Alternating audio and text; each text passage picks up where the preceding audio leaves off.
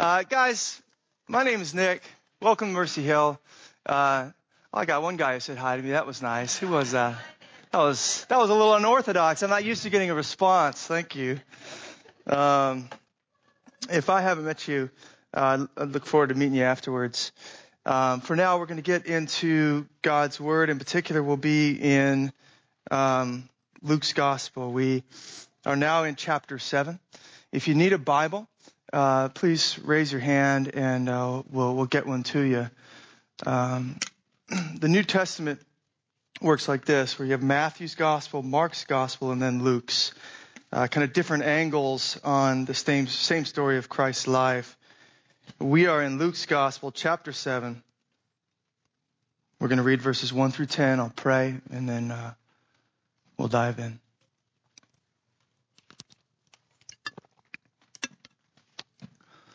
All right, here we go.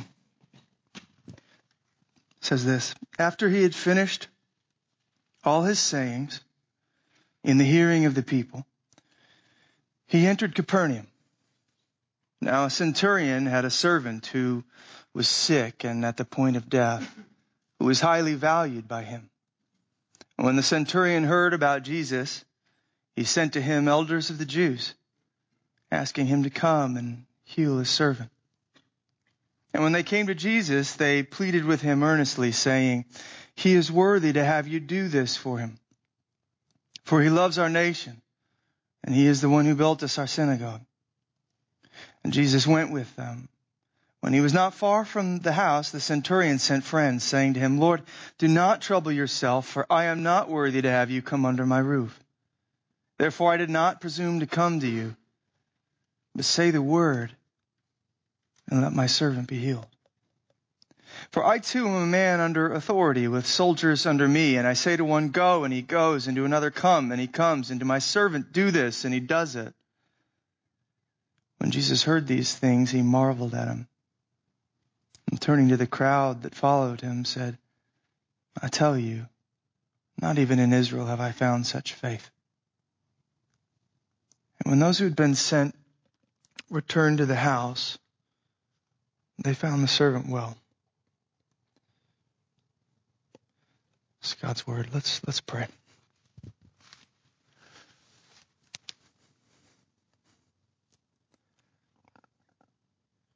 I absolutely love this story. I so want to be like this centurion, Lord. We want to believe you for crazy things. We want to cause you to marvel with the way that we believe you for crazy things. Trust you with all that we have. God, I know that our weeks are often filled to the brim, especially here in the valley. And I know, God, that a lot of us probably come in tired, distracted, a lot of things on our minds, hearts. I think that's true even for me. We pray, God, together here this morning. Would you gather us around your word? Would you reveal to us your Son? And by the power of your Holy Spirit, would you help us to be changed? Would you help us to repent of our unbelief, of our idolatry, of the ways we've wandered? Would you help us to embrace you fully with a faith that can handle any crisis? God, we want to be a people, we want to be a church that cause you to marvel. So I'm asking, Lord, that you would do beyond what I could even ask here as we dive in. In Jesus' name. Amen. So the title of today's sermon is How to Marvel the Marvelous One. I realize it's probably not exactly correct English, but essentially, how do we cause the marvelous one, namely Jesus, to marvel. I think tucked away there in verse 9 really is the main point of this story, where it says, he, Jesus, marveled at him, the centurion. We're meant to be a bit staggered, I think, by this. Because when you read the New Testament, when you read the Gospels, it's all over the place, people marveling at Jesus. That we're familiar with. That we get used to. He, after all, is God in the flesh. He is the marvelous one. If I were to give you just a few examples from Luke's Gospel of this, Luke 4:22, we've already seen it. This is when Jesus preaches in the synagogue there in Nazareth. And then when he's done kind of giving his sermon or kind of quoting and then saying, today it's been fulfilled in your presence or whatever, everyone looks at them. We read in verse 22 and it says this, all spoke well of him. And they marveled at the gracious words that were coming from his mouth. They marveled at Jesus because of what he was saying and how he was teaching and the kind of authority he had. We get used to this. Luke 8:25, Jesus is in a boat with his disciples. You remember this when the storm hits, right? And I think he's like sleeping. And one of the accounts says he's like on a pillow, just kind of chilling, laid back. And meanwhile, the disciples think, we're dying here. We're taking on water. The storm is taking us down. So they wake Jesus up. Don't you care that we're perishing? He just says a word. He just rebukes the waves, rebukes the wind with a word from his mouth, and it all ceases. And then we read this in verse 25. The disciples were afraid, and they marveled, saying to one another, who then is this that he commands even winds and water, and they obey him? And then in Luke 24:12, just to kind of fast forward, after the crucifixion and the resurrection, you remember the women have come back to the tomb with kind of the spices and things they prepared for his body, only they find that the stone has been rolled away and there's no body in the tomb. So they run back to the apostles who are gathered, huddled, scared. Most of them laugh and think it's a joke. Peter's like, I'm going to see for myself. We read this about Peter there in verse 12. He rose and ran to the tomb, stooping and looking in. He saw the linen cloths by themselves. No body, just folded up burial garments. And he went home marveling at what had happened.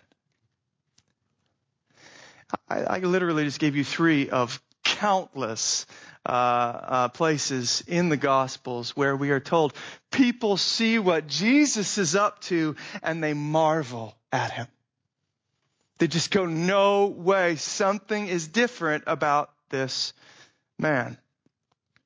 We get used to that, but rare on the pages of the Gospels is Jesus himself ever said to marvel. Not people marveling at him, but Jesus marveling at another. In fact, this story with the centurion here in Luke 7 is the only place in the Gospels, in the New Testament, where Jesus is said to marvel at another person, at least in a positive way. There's one other place, and I'm not able to cover it even though I wanted to, where he marvels at the unbelief of those in Nazareth. But here is the only place in Scripture where Jesus marvels in a positive way at a person. Says, wow, that was amazing. What you just did, what you just said, whatever, that was amazing. Again, we are, I think, meant to be staggered by this. I think we're meant to kind of step back and go, wait. How? How does a human being, a creature, a created being, amaze, marvel, cause the Creator to marvel? How does that exchange work? I mean, when you think about who Jesus is, how does that happen? I mean, he's the Alpha and the Omega, right? I just read this and go through Revelation in my devotions. This is what he says. I'm the Alpha and the Omega. I'm the first and the last. I know the end from the beginning. I mean, he's God. How do you amaze? How do you cause God to marvel? Because I want to do it. Right? You want to do it. So this morning, as we try to answer this question and uncover how we too can cause the marvelous one to marvel, we're going to divide our text into two parts. You see it there on your handout. First, a moment of crisis, that's verses 1 through 5. And then second, a marvelous faith, verses 6 through 10. So first there, a moment of crisis in verses 1 through 5. These 5 verses kind of set the stage for verses 6 through 10, which again I'm saying I think house the main point in our text this morning. But it's this moment of crisis that the centurion is going through that kind of provides the opportunity for him to do something, display something that causes the marvelous one, Jesus, to marvel. So I want to do a little bit of background work here just to get us to that second part. And first thing we need to point out is that this man who causes the Son of God to marvel isn't even a Jew. I think that's part of it. And I wanted to do a lot more with this. I can't.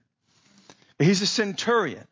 He's a Roman soldier, part of the Roman army. Centurions were considered, kind of the backbone of the Roman army. He was probably ethnically Roman, although not necessarily. Certainly, he was a Gentile. We know that from verse 9, where Jesus says, not even in Israel have I seen this kind of faith. In other words, this guy isn't in Israel. He's a Gentile.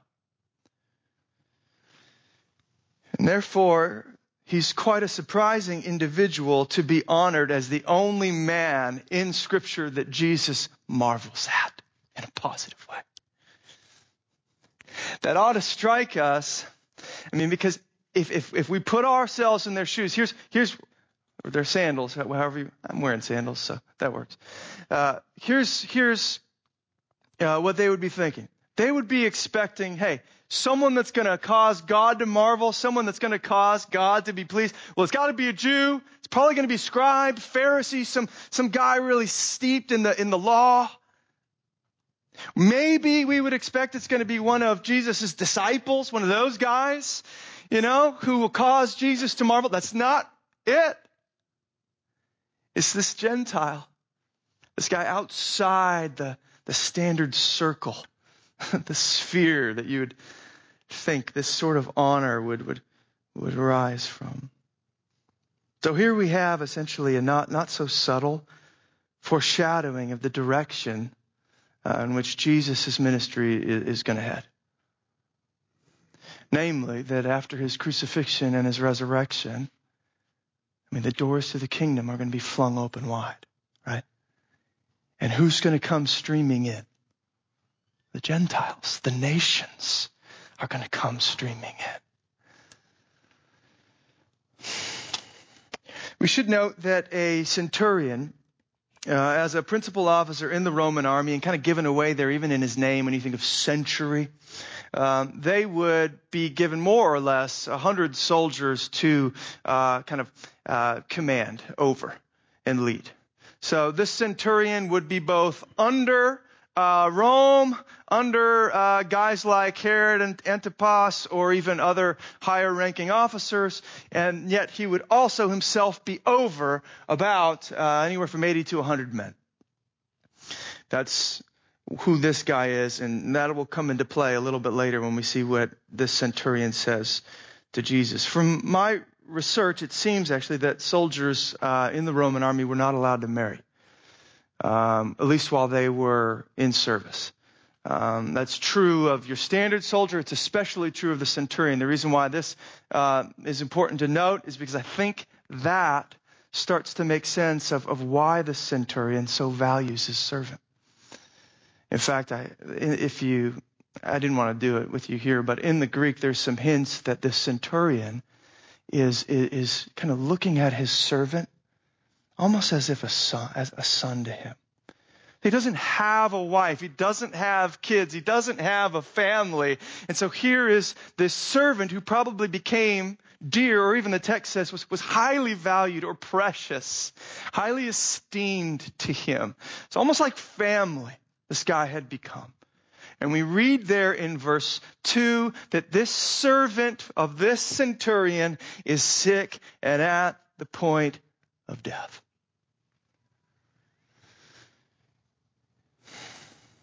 So he's freaking out, like you would, if your loved one or someone you cared deeply about was dying right in front of you.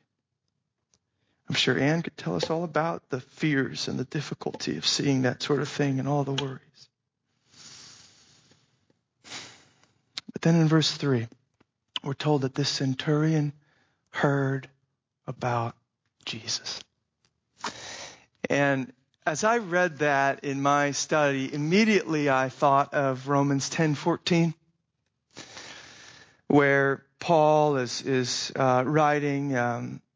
He says this, "How then will they call on him whom they have not believed? And how are they to believe in him of whom they have never heard?"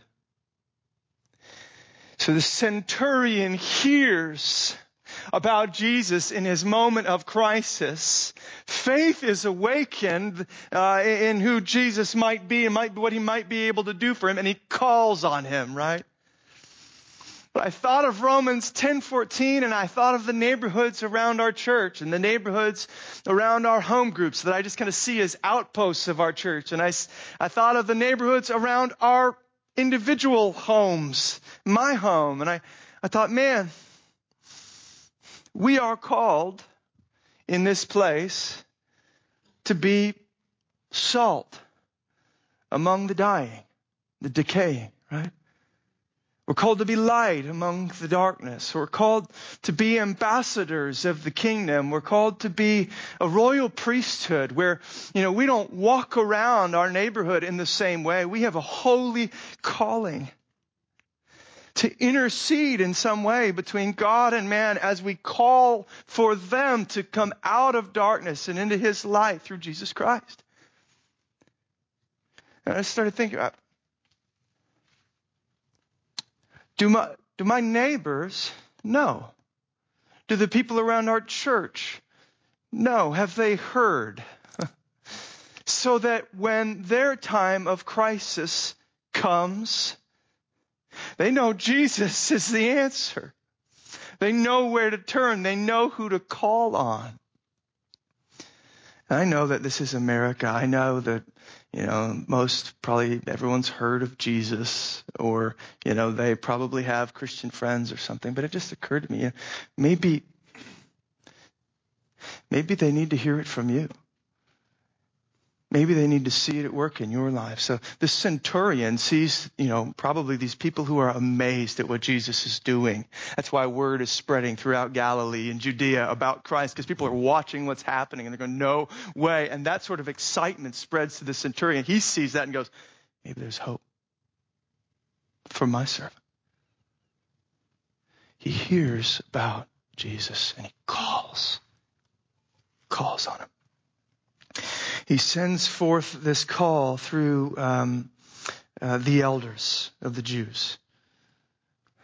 We're not quite sure why. Some of it's probably humility, as we'll see. He doesn't even think he's worthy to come to Jesus. Some of it might be he's tied up caring for his servant. But one way or another, he sends this call to Jesus through these elders of the Jews. And they are actually, amazingly, happy to plead on his behalf earnestly, we're told. And they say to Jesus, listen, this man is worthy to have you do this for him, for he loves our nation and he is the one who built us our synagogue.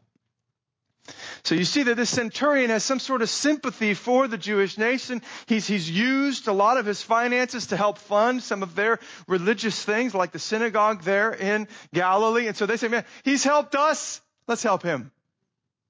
He deserves our help. Jesus, can you do this? Now, verses 6 through 10 in a marvelous faith. I've already said that I think the central concern in all of this text really is found there in verse 9, that Jesus marveled at this centurion, at this man. Most of the time in Jesus' miracles, the point has to do with something about Jesus and the authority that's being displayed or the miracle itself or whatever. But what we see in our text is that there's something in this centurion that should draw our attention. Something about this man here that we need to learn from. And it's now that we are approaching the answer to the question we asked back at the beginning. Namely, how or why or what causes the marvelous one to marvel? How does the one who can still the waves with a word from his mouth get amazed? By me or by you? And Jesus lays it out quite plainly for us there in verse 9 at the end. When he turns to the crowd and he says, I tell you, not even in Israel have I found such faith.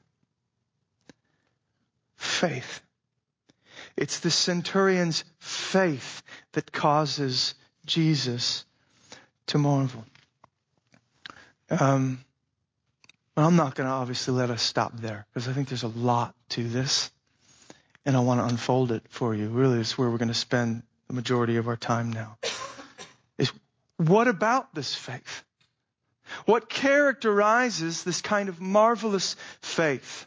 This faith that even the marvelous one marvels at.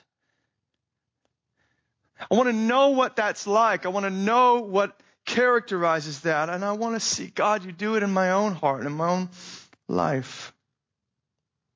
But what we see, it seems from this text, is that a marvelous faith has two key characteristics. Namely, first, it is self-humbling. And second, it is Christ-exalting. It starts to see self clearly. Like, I'm low, I'm nothing, I can't do this. And it starts to see Jesus clearly. You're high, you're strong, you're mighty, you're everything. You can do it. I'm going to take those one at a time. First, a marvelous faith is self-humbling. Self-humbling. Jesus was persuaded by the elders to help. And in verse 6, we read that he's traveling with them towards the centurion's house. Okay? But something curious happens at this point. And I kind of had to sit back and go, how does this work? Because what you essentially have is this centurion, though he initially sent the elders to ask Jesus to come and help, now it seems as having second thoughts even about that request. He's starting, I suppose, to get this growing awareness of his own inadequacy, of his own unworthiness to have this man of God come anywhere near him. Wait, that was a little bold, asking you to come. Perhaps I should stop you before it's too late. And so what we see is he actually sends out a second group now. He dispatches a second group, a group of his own friends there at the second part of verse 6 and 7. And we see that he sends them to bring this message for him to Jesus. And this is what he wants him to say. Let me just read the first part of it. Lord, do not trouble yourself, for I am not worthy to have you come under my roof. Therefore I did not presume, or in the Greek there, I did not count myself worthy to come to you. Did you hear that? Lord, I didn't come to you, and I don't want you to come to me. Why, centurion? because I'm not worthy of having you come into my presence, of being in your presence.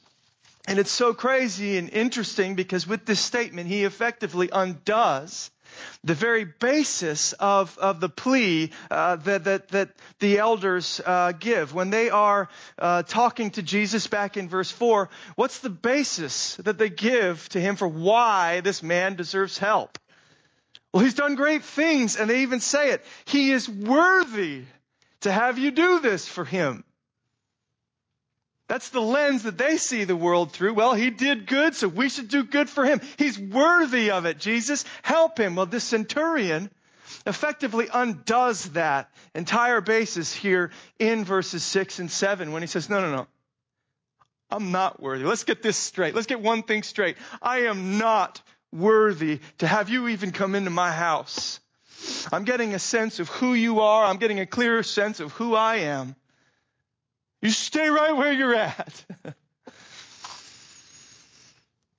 The centurion himself is not nearly as impressed with who he is or what he's accomplished. Instead, he's impressed, it seems, with Jesus, what he's able to do. So he begins his message to Jesus through these friends with self-humbling, by lowering himself. And I want to ask, I wonder, when's the last time that we felt unworthy to be in God's presence? It's not a bad thing. It's bad if we sit there, we think, I'm unworthy, until we walk away. But it's not a bad thing to come into the gathering of the saints, or even to open up your Bible in the morning, or to pray to Him while you're taking a shower, or whatever you're doing, and go, man, I don't deserve this sort of relationship with you. I'm not worthy to be in your presence. I'm not worthy to have you speak to me through the scriptures and change me and care for me. I don't deserve this. When's the last time we felt that way? Oftentimes it's the opposite, right? We grumble or we complain about ways that God's not coming to us. And there's some, Psalms and other places in the prophets and scriptures where, yes, we get a sense we want to pray and say, God, where are you? And that stuff is okay to engage Him with that. But never losing a sense of the fact that we don't deserve His help, period. We're not worthy to be in His presence. Sinners belong in the hands of an angry God, not in the hands of a loving Father who cares for them, protects them, promises to guide them to glory. How did that happen? We don't want to lose our sense of awe. In other words, this man had it. I don't belong here. How could I have even been so bold as to ask you to come to me? Second thoughts. Just stay there. Stay there. He begins with self-humbling, but again, it doesn't stay there. Therefore, Jesus, just go on your way. Little old me doesn't want anything to do with you. Just kind of Eeyore walking back into his little... Sorry, I have little kids. That's what I think of naturally, I guess. That's not where it stays. Yes, he's not impressed with himself any longer. But as I said before, he's impressed with Christ. So yes, he gets a sense of his own unworthiness. But he has an even stronger sense of Christ's willingness and capacity to help. So it's not just, I'll just go my way. It's, I'm not worthy, but I see you still are great and you still are good and you want to help. So he presses in with more that he wants to say. And he moves from humbling himself to exalting Christ. This is the second part of verses 7 and into verse 8. He goes on, say the word and let my servant be healed. So don't just stay where you're at because I'm unworthy. Stay where you're at because you don't need to come to heal. That's how great you are. You just say the word and it will happen. yards or miles or however far away. Say the word and let my servant be healed. For, and here he gives his understanding now of why this is the case. For I too am a man set under authority, with soldiers under me. And I say to one, go, and he goes, and to another, come, and he comes, and to my servant, do this, and he does it. I wonder if you caught what he just said. This is why we preach, by the way. This is why we study the Bible, by the way. Oftentimes things just kind of run right through our ears and we don't grab a hold of it. I want to stop. I exist to stop you in your reading and go, did you hear that? Did you hear what he just said? This centurion draws a stunning analogy here between his experience as a centurion and what he understands Jesus' experience to be as a messenger or instrument or prophet of God. To be clear, the centurion probably doesn't have the full categories we do, that this is the Son of God or that this is the Messiah. He just knows God is at work in this man in a crazy way. I mean, all the disciples are slowly figuring out who Jesus is fully, just to be clear. But he sees some analogy in what Jesus is able to do and what he does as a centurion. And he starts to make this comparison. So as a centurion, he says, I know, I am a man under authority. I'm under Rome, like I said, under Herod and under Caesar, right? But I also am a man who has authority over things because of that. And I have soldiers and servants, and I tell them to do something, and it's done. And then he says, that's why I know. You can just say the word from a mile away, and my servant will be healed. Because I know you are a man, or the Son of God, under the authority of your Father, Yahweh. I know that you have been placed under, and yet you also have been placed over. Not just a few hundred men, but over all that your Father created, over the universe, unseen and seen world. You just say a word and things change. The centurion knows that Jesus has such authority over all things that all he must do is speak a word and death itself will release its grip. And sickness will abandon ship. Straying molecules will come back into line. And his servant will be healed. Just a word. Just command. I'm a man of rank. I know how this works. You just say it and it's done. That's crazy. That is crazy. It's the sort of thing that the author of Hebrews has in mind when he writes of Jesus. He upholds all things by the word of his power.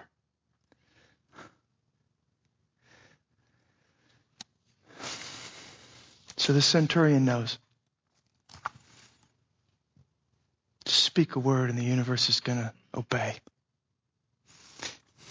And death will flee like an unwanted visitor. It's in these words now seen in full that Jesus turns and marvels. It's in these words that Jesus sees this man's faith, both self-humbling, I'm not worthy, and both Christ and Christ exalting. Just say the word. He sees this man's faith, and it's this that causes Jesus to marvel. We've got to stop here, I think, and consider for a moment the wonder of all that we just saw there. And how counterintuitive, how counter to our natural inclinations this sort of thing is. If I wonder, before this sermon, before we read this text, before we began here this morning, if I were to start by saying, what do you think would cause in you, the Son of God, Jesus, to marvel at you? What do you think would cause the Son of God to marvel at you? My sense, although I hope maybe I'm doing my job here now for 2 years, maybe your answer would be right where we just went. That would be wonderful. My sense is a lot of times what we think is kind of how we operate in the world, and that is, well, I'd have to do something pretty marvelous. I mean, that defines our culture and the way that we as human beings work, right? We marvel at the people who've done something marvelous. That's why we like, whoever it is, Steph Curry or, Beyonce or whatever. People who have done things that we can't. We'll marvel at them. So therefore, how do we get God to marvel at us? Well, must be that we need to do something. We need to accomplish something big. So maybe if I sell all my stuff like those missionaries of old and I go to the 1040 window and lay my life down, maybe then he'll marvel at me. I mean, that might raise some eyebrows in heaven. Or maybe if I finally kick that sin that's been dogging me for 10 years, then God will be pleased with me. He'll say, man, you did it. There'll be some amazement there. Or maybe if we quit being such a coward and start evangelizing my neighbors, right? Then God would be pleased with me. Then God would marvel at who I am and what I'm doing. But as it is, I'm just an ordinary Christian, up and down, hot and cold, nothing to marvel at here, right?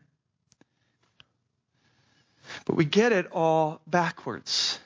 We get it all backwards. Jesus doesn't marvel at us. What this text teaches us, He doesn't marvel at us for what we accomplish. He marvels at us when we finally give up on what we can accomplish and embrace what He is able to accomplish. Do you see that? When we stop trying to impress Him and actually start being impressed by Him. That causes Jesus to step back and go, wow, now there's something you don't see every day among fallen man. Everyone who will be their own God and thinks they're self-sustaining and amazing and all that, and everybody looking at me. To see someone say, I can't do this, but you can. Now that's amazing. That's marvelous. Perhaps a memorable way to sum all this up would be like this. Jesus marvels at those who marvel at Him.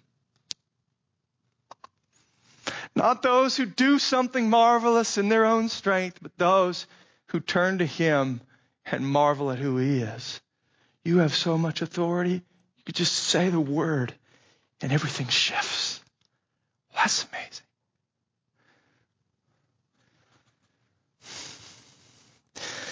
And lest we think that this is an anomaly here in our text, this is actually the consistent witness of Scripture. Let me show you this. Just a few places. Consider Psalm 147, verses 10 through 11. His delight, God's delight, is not in the strength of the horse, nor His pleasure in the legs of a man. But the Lord takes pleasure in those who fear Him, in those who hope in His steadfast love. Not in the strength of the horse or the legs of a man. God's not impressed. But He is impressed by the person who's impressed by Him. Who fears Him and hopes in Him and knows Him to be great. That's what causes God to be pleased, God to marvel. Or Isaiah 66:2, you gotta love this text. This is the one, God says, to whom I will look. He who is humble and contrite in spirit and trembles at my word.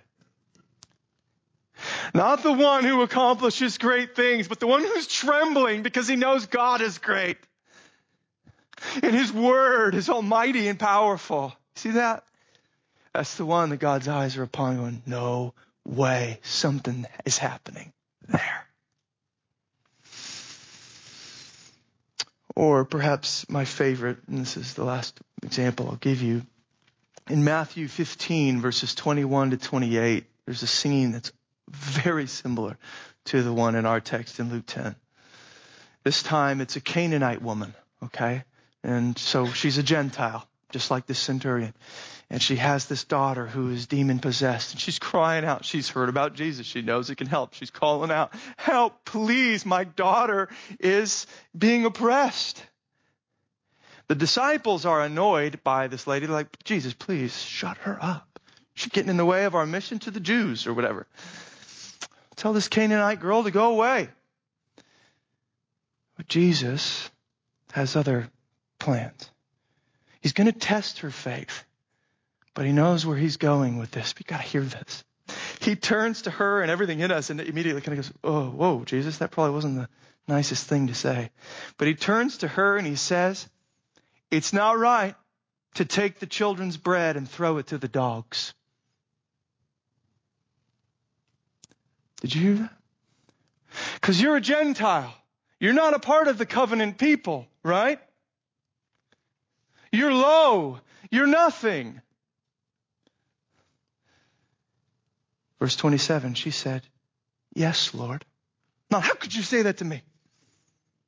Do you know what? No, none of that. Yes, Lord.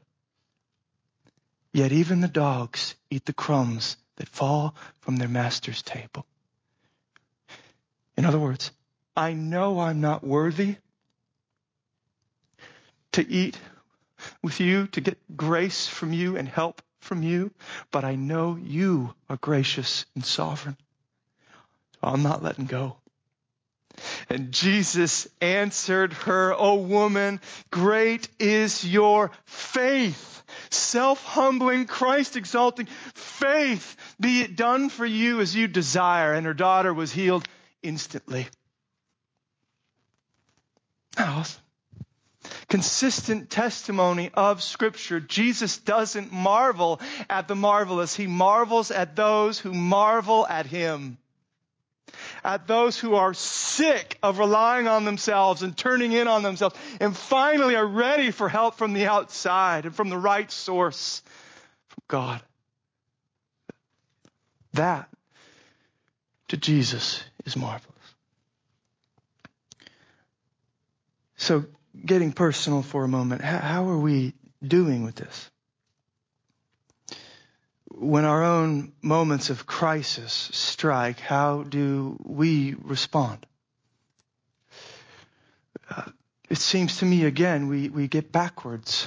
We get this whole thing kind of backwards. When things kind of fall down around us or our, situations get hard, what we tend to do is bend inwards in self-reliance. We start to get bigger, and God actually, the one we need, starts to get smaller. We start to look and struggle, and how do I get out of this? How do I solve this? What can I do? Where can I go? What should I say? And we have all these emotional responses that also betray this sort of thing happening, where, it's different for every one of us, but sometimes we get angry and aggressive. We're going to take care of this ourselves. Or sometimes we go to the opposite extreme. We get depressed or hopeless, or I'm never going to be able to figure it out. But one way or another, I think at bottom, the same thing is happening. We're getting bigger in these times of crisis, and God is all but shrinking from view. Like, where is He? I don't know. That's why I'm so anxious. It's on me. I'm going to figure it out.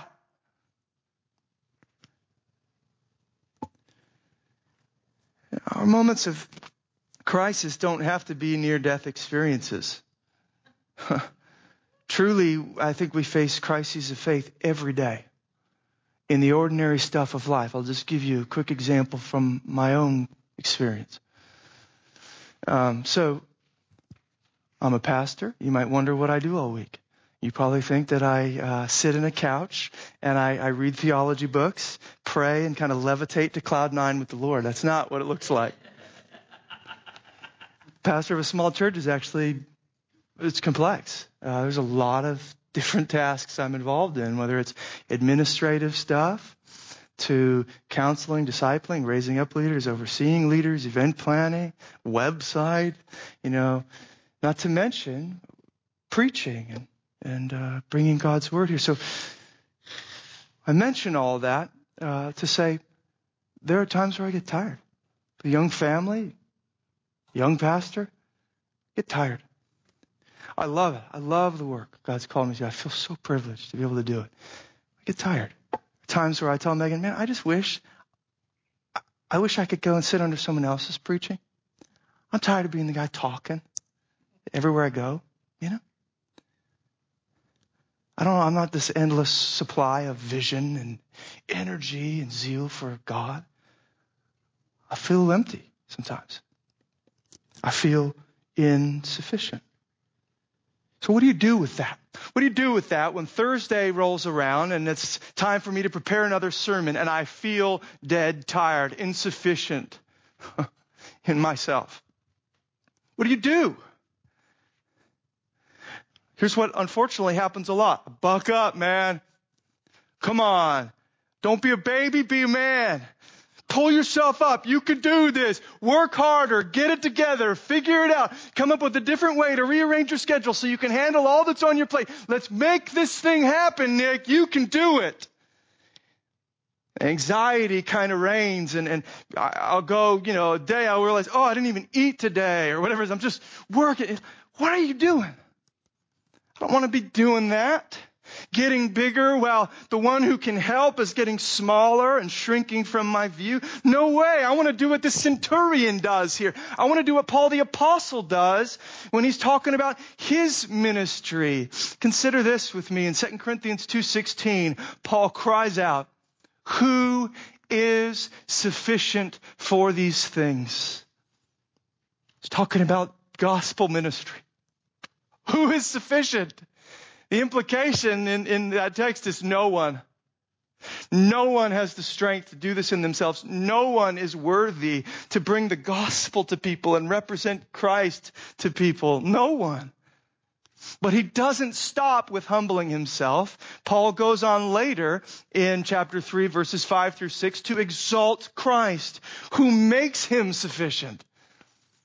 He says this, "We are not sufficient in ourselves to claim anything as coming from us, but our sufficiency is from God, who has made us sufficient to be ministers." Turning away from myself, turning towards the one who is.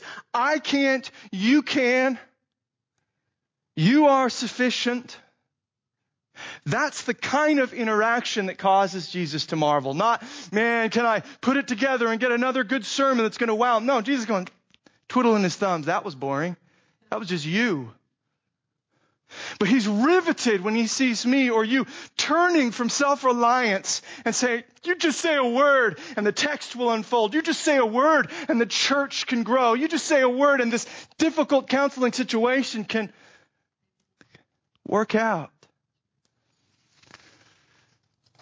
And I know each one of us, I just give you that, not because I want to focus on myself, because show you how this sort of stuff gains traction in the everyday.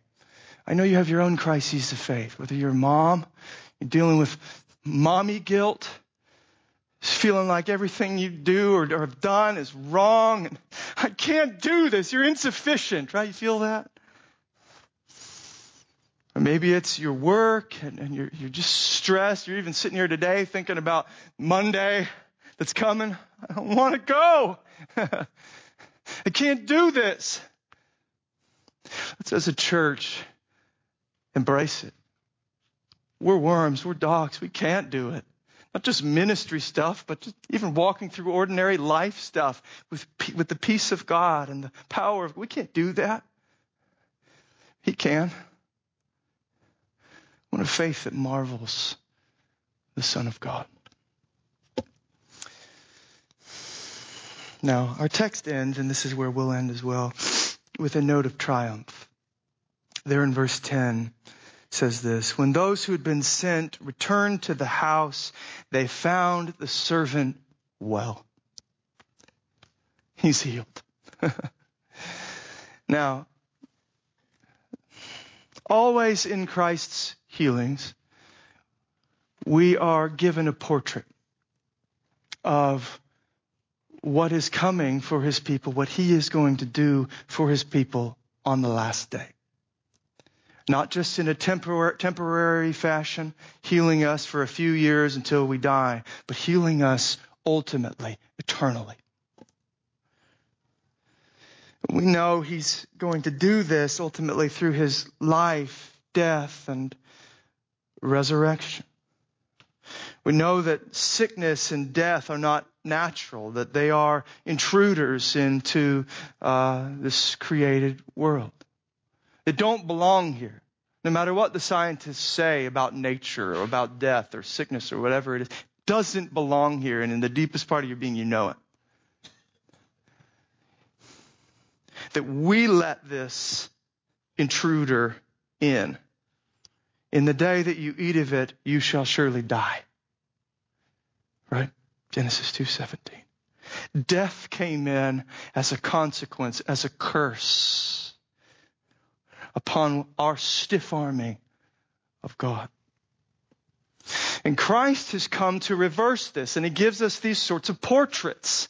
I'm reversing the curse. I'm reversing sickness. I'm reversing death. I say a word, and this thing turns around for your servant. The portrait in our text points us to what he's going to accomplish on the cross, where he takes the curse on himself and he rises in conquest over it. That's why Peter, recalling Isaiah 53, would kind of merge the two ideas together, the healing and the gospel ministry of the cross. He says this, 1 Peter 2:24. He himself bore our sins in his body on the tree, that we might die to sin and live to righteousness. And here it is. By his wounds, you have been healed. Healing is going to come to us ultimately through the life, death, resurrection of Jesus Christ and his Spirit poured out upon us. So I don't know. This is the tricky part about the overlap of the ages in which we live. I don't know whether God will heal you now. I don't know.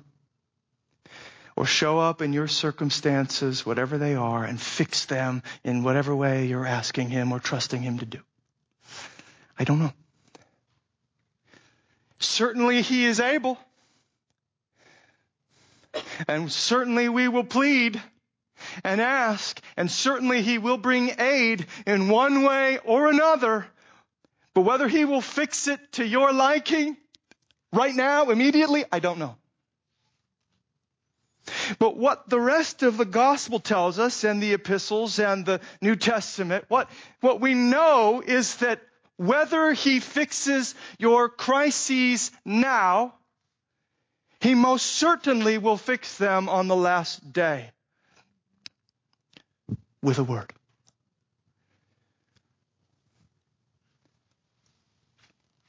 For the Lord himself will descend from heaven with a cry of command, a man of rank, and the dead in Christ will rise,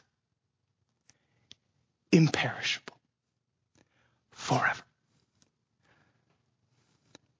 1 Thessalonians 4:16. So when our moments of crisis come, guys, man, let's not bend inward. Let's not get bigger. Let's go out. Let's get God in the place where he truly is, on the throne. Let's lower ourselves and exalt him and embrace him fully by faith, fastening our hope on him in life and through death. Because in that, and only in that, will we cause the Son of God, the marvelous one, to marvel. Let's pray.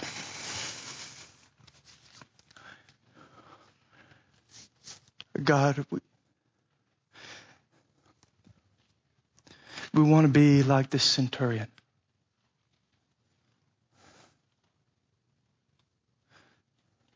And we know we can only be that way. The work of your Spirit in and through our hearts. Because ultimately that faith that he displays there is really the faith that you live out in your time on this earth. Trusting your Father, crying out to your Father, knowing that whatever he decides is right and that in the end he will vindicate, he will fix, he will heal, he will raise you. Jesus, we need your Spirit at work in our lives to keep us faithful through the mundane and the big trials, crises in our lives. We ask you for help, for your glory, in your name's sake. We pray. Amen.